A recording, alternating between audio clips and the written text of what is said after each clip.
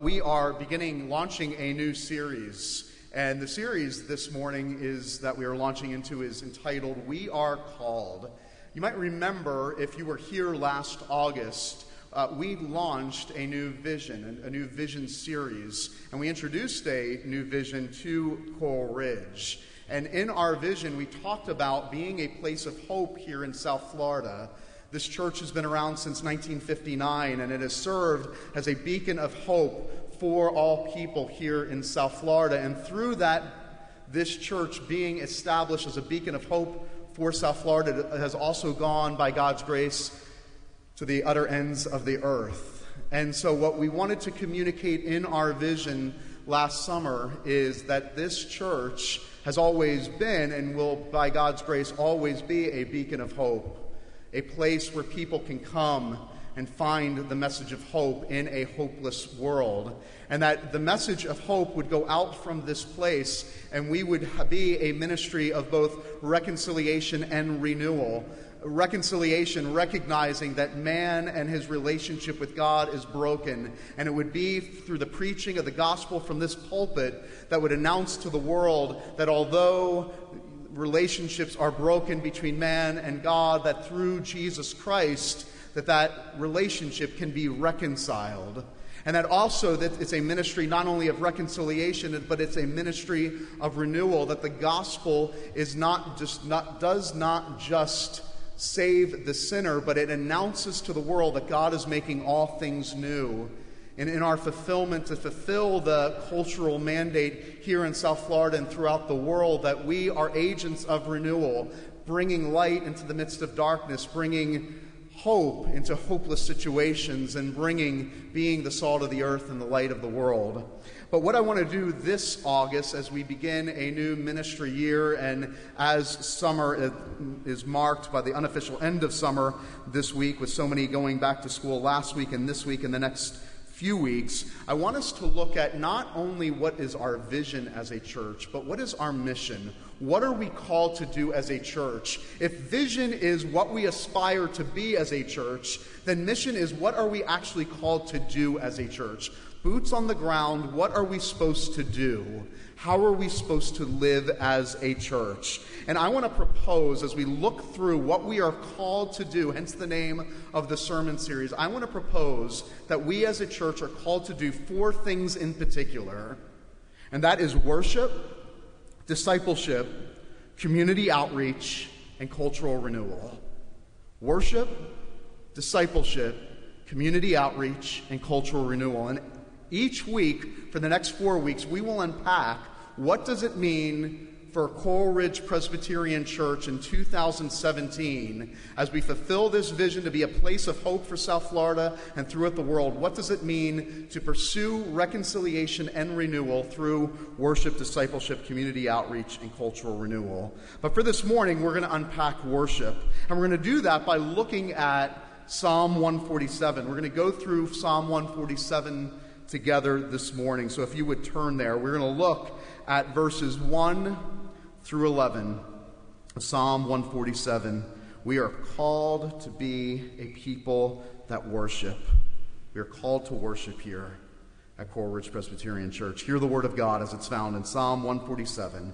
Beginning in verse 1, it says, Praise the Lord, for it is good to sing praises to our God, for it is pleasant, and a song of praise is fitting. The Lord builds up Jerusalem. He gathers the outcast of Israel. He heals the brokenhearted and binds up their wounds. He determines the number of the stars. He gives to all of them their names. Great is the Lord and abundant in power. His understanding is beyond measure. The Lord lifts up the humble. He casts the wicked to the ground. Sing to the Lord with thanksgiving. Make melody to our God on the lyre. He covers the heavens with clouds. He prepares rain for the earth. He makes grass grow on the hills. He gives to the beasts their food, and to the young ravens that cry. His delight is not in the strength of the horse, nor his pleasure in the legs of a man, but the Lord takes pleasure in those who fear him, in those who hope in his steadfast love. The grass withers, the flower surely fades, but the word of our God, it stands forever. Amen. What is something in your life that at one point was absolutely amazing, but it ceases to amaze you anymore? What's that thing in your life that at one point in your life you thought was utterly astonishing, but has kind of lost its luster? I think of the story of the grandmother and the grandmother and the granddaughter standing in the kitchen preparing a meal, and somebody asked them, "What is the modern kitchen invention that amazes you the most?" The granddaughter points to the microwave, but the grandmother, she points to the running water. How for something so simple and so common like running water, for the grandmother who was born in an era where running water wasn't afforded to every single home and every single kitchen, but to somebody 2 generations later had lost sight of something so, in her opinion, so trivial and so common, but actually to another generation, absolutely amazing. But when it comes to worship, I want to ask you this question. How long do you have to be a Christian? How long do you have to do this thing called worship and live the Christian life before the reality of God no longer thrills you? How long do you have to be a believer of Jesus Christ and come to church every Sunday and go to Sunday school and come to worship and read your Bible? How long do you have to go through the motions before the amazing reality of Christ and his salvation no longer amazes you? It no longer thrills you? Edmund Clowney, the great church theologian, said, "Worship is God's weekly invitation for us to come and tremble afresh in light of the greatness of God." Edmund Clowney said, "It is God's weekly invitation for you to come tremble afresh before the greatness of God." My question for you this morning: when you gather for worship, when you come into his presence, when you sing and when you confess and when you pray and you hear the word of God preached and you hear glorious music like we heard this morning, does it do anything to your soul? Does it cause you to tremble, as Edmund Clowney says, afresh, week after week after week? Paul actually says that unbelievers should encounter that when they encounter other worshipers, when an unbeliever comes into the presence of other Christian worshipers, they should be able to say, "I don't even believe in God, but surely he's in this place." Does worship at Coral Ridge cause an unbeliever to walk into our doors and say, "I might not believe what they believe, I might not even understand what they believe, but those people at Coral Ridge Presbyterian Church, they sing and worship in such a way that it causes even the doubter and the unbelieving soul to say, surely God was in this place." Psalm 147 is a call to worshiper, it's a call for us to worship.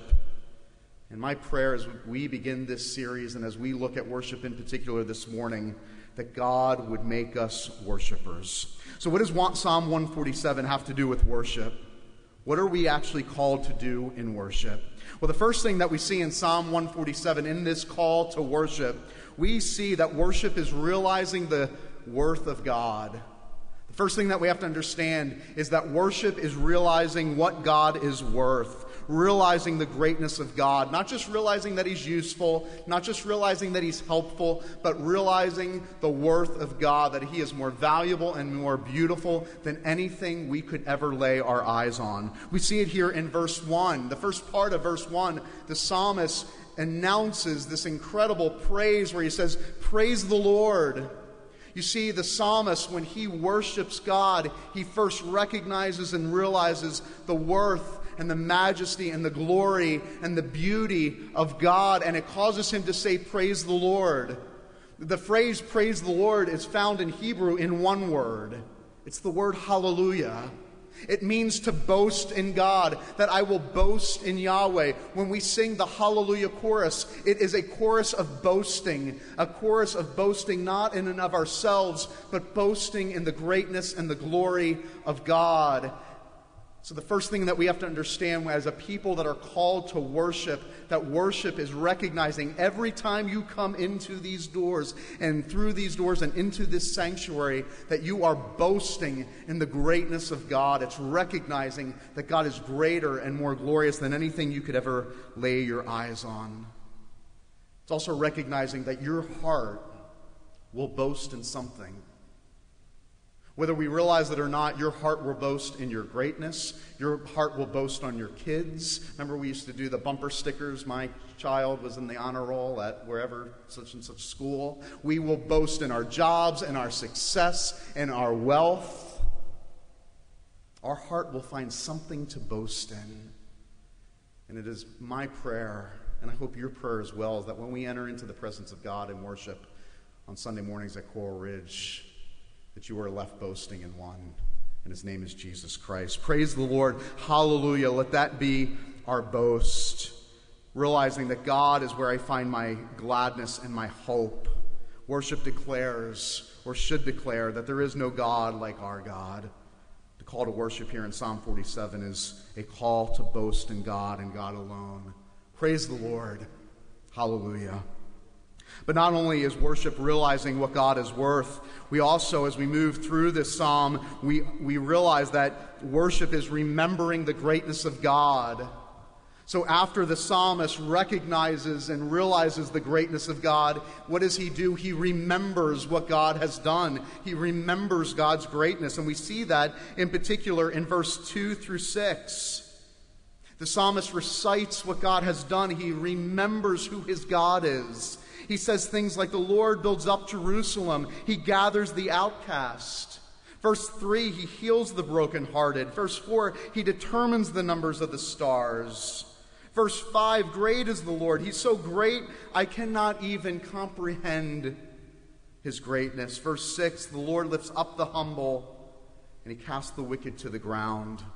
I was once at a funeral a few years back, but it was not held in a sanctuary or even a funeral home. It was held in somebody's living room. And the entire service, 20 people took turns just telling stories of the person that had just deceased. And it was actually a beautiful moment. Everybody just remembering and recalling. It was the remembering and recalling of the person that was deceased that brought comfort to the family in their time of loss. You see, that's what the people of God do in worship. We remember and recount the greatness of God. When we sing hymns, when we pray, when we hear the word of God, are we being reminded, or even in the particulars of this last week, or this past month, or this past season, when you come in doubting or maybe even depressed, are you, when you encounter the greatness of God, remembering his greatness in your life? Recalling what God has done, telling the story, the wonders of God. There was a child that came to kids' worship, and he was an unchurched family. His family had never really been to church or never made church a priority, but the child comes into church, kids' worship nevertheless. And the first thing he says to the teacher, he says, I know why rainbows exist. And it kind of caught the teacher, the kids' Sunday school teacher, off guard. And she says, oh, really? Why do rainbows exist? And the child says, rainbows exist as a sign that God would never destroy the earth again. And she said, where did you learn that? Did you learn it in a book? And the child said, I learned it in the Dollar General store in a little devotional. Isn't that amazing? That God even pursues children in the aisle of the Dollar General store. And his life was forever changed by that picture of God's redeeming love and God's redeeming grace, recalling those moments where God showed up and he spoke to us through his word and brought people into our lives and rescued us in moments where we needed to be rescued and helped and served. Morning by morning, what? New mercies I see. Great is thy faithfulness. When we come into worship, we are remembering the greatness of God week after week after week after week through song and through confession and through prayer and through the preaching of the word. So worship, people that are called to worship, not only realize the greatness of God, they not only remember the greatness of God, but third, they respond to the greatness of God. There is a response that is required after recognizing that God is great and we are not, after remembering the greatness of God in our lives and how he showed up in the most unsuspecting circumstances. Third, we are called to respond to the greatness of God. And go back to verse 1. The second half of verse 1, it says, "For it is good to sing praises to our God. It is pleasant, and a song of praise is fitting." You see, what the psalmist wants us to understand is that a proper response to the greatness of God is to break forth in praise, to break forth in singing, to break forth in worship. But think about that word at the end of verse 1. It says, "A song of praise is fitting." That word "fitting" there in the Hebrew means that it is fully complete and complementary. What the psalmist wants us to understand is that you were created to worship God, and that your soul and your heart and your life will always be empty until it is met with the fullness of the worship of the greatness of God. The psalmist wants us to understand that it fits to worship God, that your soul and your heart will forever be restless. Your heart and your soul will always worship something else, will always boast in something else, and you will always be longing and scrambling to find that thing that fits. And the psalmist says that when we respond to the glory and greatness of God in worship, it just fits, unlike anything else in life. You see, what we see here in this psalm is we see a story of transformation. That in light of the glory of God and the greatness of God, the psalmist is breaking forth in praise and adoration. And the picture of transformation should mark your life as well, as someone who worships God. It's why we ask you to bring your prayers and your confessions. It's why we ask you to bring your voice in song. You in worship are giving of yourselves, saying, "I give you my prayer, I give you my sin, God, I give you my voice." We bring you our gifts, we bring our children in baptism, we make oaths to God and to God's people. God, take my heart, take my service, take my life in light of your greatness. And may I be so bold to say that if worship does not transform you on a Sunday morning, then you haven't worshiped. If worship does not transform you, and if there is not a response in your heart and in your life that is visible, then you have not truly worshiped. If you walk outside today saying, "What kind of tie was that preacher wearing?" you haven't worshiped. If you walk out of this place this morning saying, "Can you believe what she was wearing?" you haven't worshiped. If you walk out of here saying, "Could you believe how those kids were behaving?" Kids these days, you haven't worshiped. If you walk out saying the organ was too loud or "I didn't like that hymn," you probably haven't worshiped.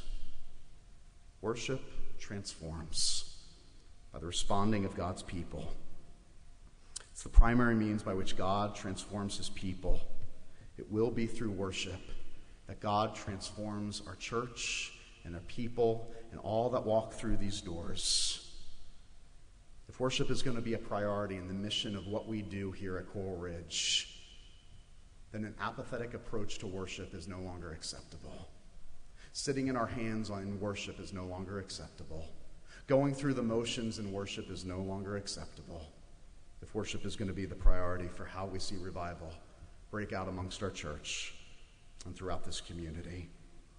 Carl Trueman, in an interview called "How Skipping the Church Affects Our Children," Carl Trueman says, when we talk about the millennial generation and those generations that follow, and why we're losing this generation and why they're not attending church, we're quick to give answers like, "Well, there's so many temptations out there in the world," or "The world is just full of postmodern ideas and the church is just growing increasingly irrelevant." And that's the reason why children are no longer attending church and we're losing a generation. And Carl Trueman says, not so fast. He says the church is losing its young people because parents have never taught their children that worship is important. I think this applies across the board. It applies to family worship. It applies to whether you're in church every Sunday and what priority you demonstrate to your children church has on a Sunday morning. If the sun shines and is shining and there are friends that are going to the beach, do you decide to skip church and go to the beach instead? Maybe the reason our children, this next generation as they call it, don't have love for Christ is due to the fact that we as parents don't show them any love or passion for Christ, evidenced by how we prioritize our time on both Sunday and both during the week. Worship is transformative. From the most seasoned saint to the smallest covenant child, worship must be a priority here at Coral Ridge. Have you been transformed by the greatness of God? And then lastly, worship is resting and relying in this greatness. In verse 10, at the end of this passage that we read this morning, the psalmist says, his delight is not in the strength of the horse, nor is his pleasure in the legs of a man. Does that mean we shouldn't wear shorts? What exactly is the psalmist saying? That his pleasure is not in the legs of a man. Well, the psalmist is referring to the ancient practice of battle. When an army would go into battle, the ancient uniform was obviously a robe. Well, they couldn't go into battle with the robes dragging on the ground, and so they would have belts that would secure their robes, and you could see the army's what? Legs. And when you saw the legs of the army coming, you knew strength was coming. You knew people were coming ready to fight in battle and go to battle and go to war. And what the psalmist is saying is even the legs of man, the strongest armies, the greatest people, the greatest thing that this world has to offer, even that does not impress God. And so worship is understanding that we do not bring greatness, that there is nothing great that we have to offer, but that true worship is responding and relying and resting in the greatness of God every Sunday. God, you are great and I am not. But what does he delight in? He delights, in verse 11, he takes pleasure in those who fear him, in those who hope in his steadfast love. He's not impressed with your greatness. In worship, he wants you to be impressed with his greatness. Worship is resting and relying on the greatness of God, and those who the Lord takes pleasure in are those that fear him and rest on him and hope in one thing, no longer hoping in themselves, but hoping in Christ and Christ alone. Those who come every Sunday and say, God, there is none like you. The favor does not rest on me because I am proud or because I am great. Your favor rests on me because of your Son, Jesus Christ. And my question for you this morning is, what are you hoping in? When you come through these doors and you come into this sanctuary, where is your hope? Because the psalmist says there's only one person that receives the favor and the delight of God. And those that rest solely, their hope rests solely on Jesus Christ. I told this story before, but in closing, I think it's worth sharing again because it's so pertinent to worship. It's that story of during the communist revolution in China where the soldiers rushed into the church in China and they just started to destroy the church, and the pastor hid underneath the pew and he could hear them talking about the church and the sanctuary. And one of the soldiers pointed to a cross, and it was a cross with Jesus hanging on the cross. And the soldier said, "What is that?" And the other soldier said, "Oh, that's their king." And the other soldier said, "What kind of king dies for his people?" You see, that is what we worship every Sunday. We worship a God that has sent his Son to die on a cross, a king that would lay down his life for his people. And you might have never worshiped before a day in your life and never have experienced the fullness of worship of what I'm speaking about here this morning is because you have never encountered the king who hung on a cross. only to be raised from the dead. You've never been transformed by that amazing grace. And the question for you this morning, do you know him? Do you know him? Do you know this King that was dead but now alive to offer you the fullness of life so that you could respond in worship and your life would be ever changed, forever changed? You see, that is why we worship every Sunday, so that we would give people a glimpse of heaven, that as people walk through these doors and into the sanctuary, they would look around and say, I want that. I want that God. I want that hope. I want that security. I want that assurance. I want to be a part of a people that have been transformed by worship and transformed by the greatness of God. And may many thousands be drawn here to Coral Ridge and through these doors, not because of our greatness, but because they want to encounter the greatness of our God. Coral Ridge, may our worship point people to heaven and to the greatness of our God.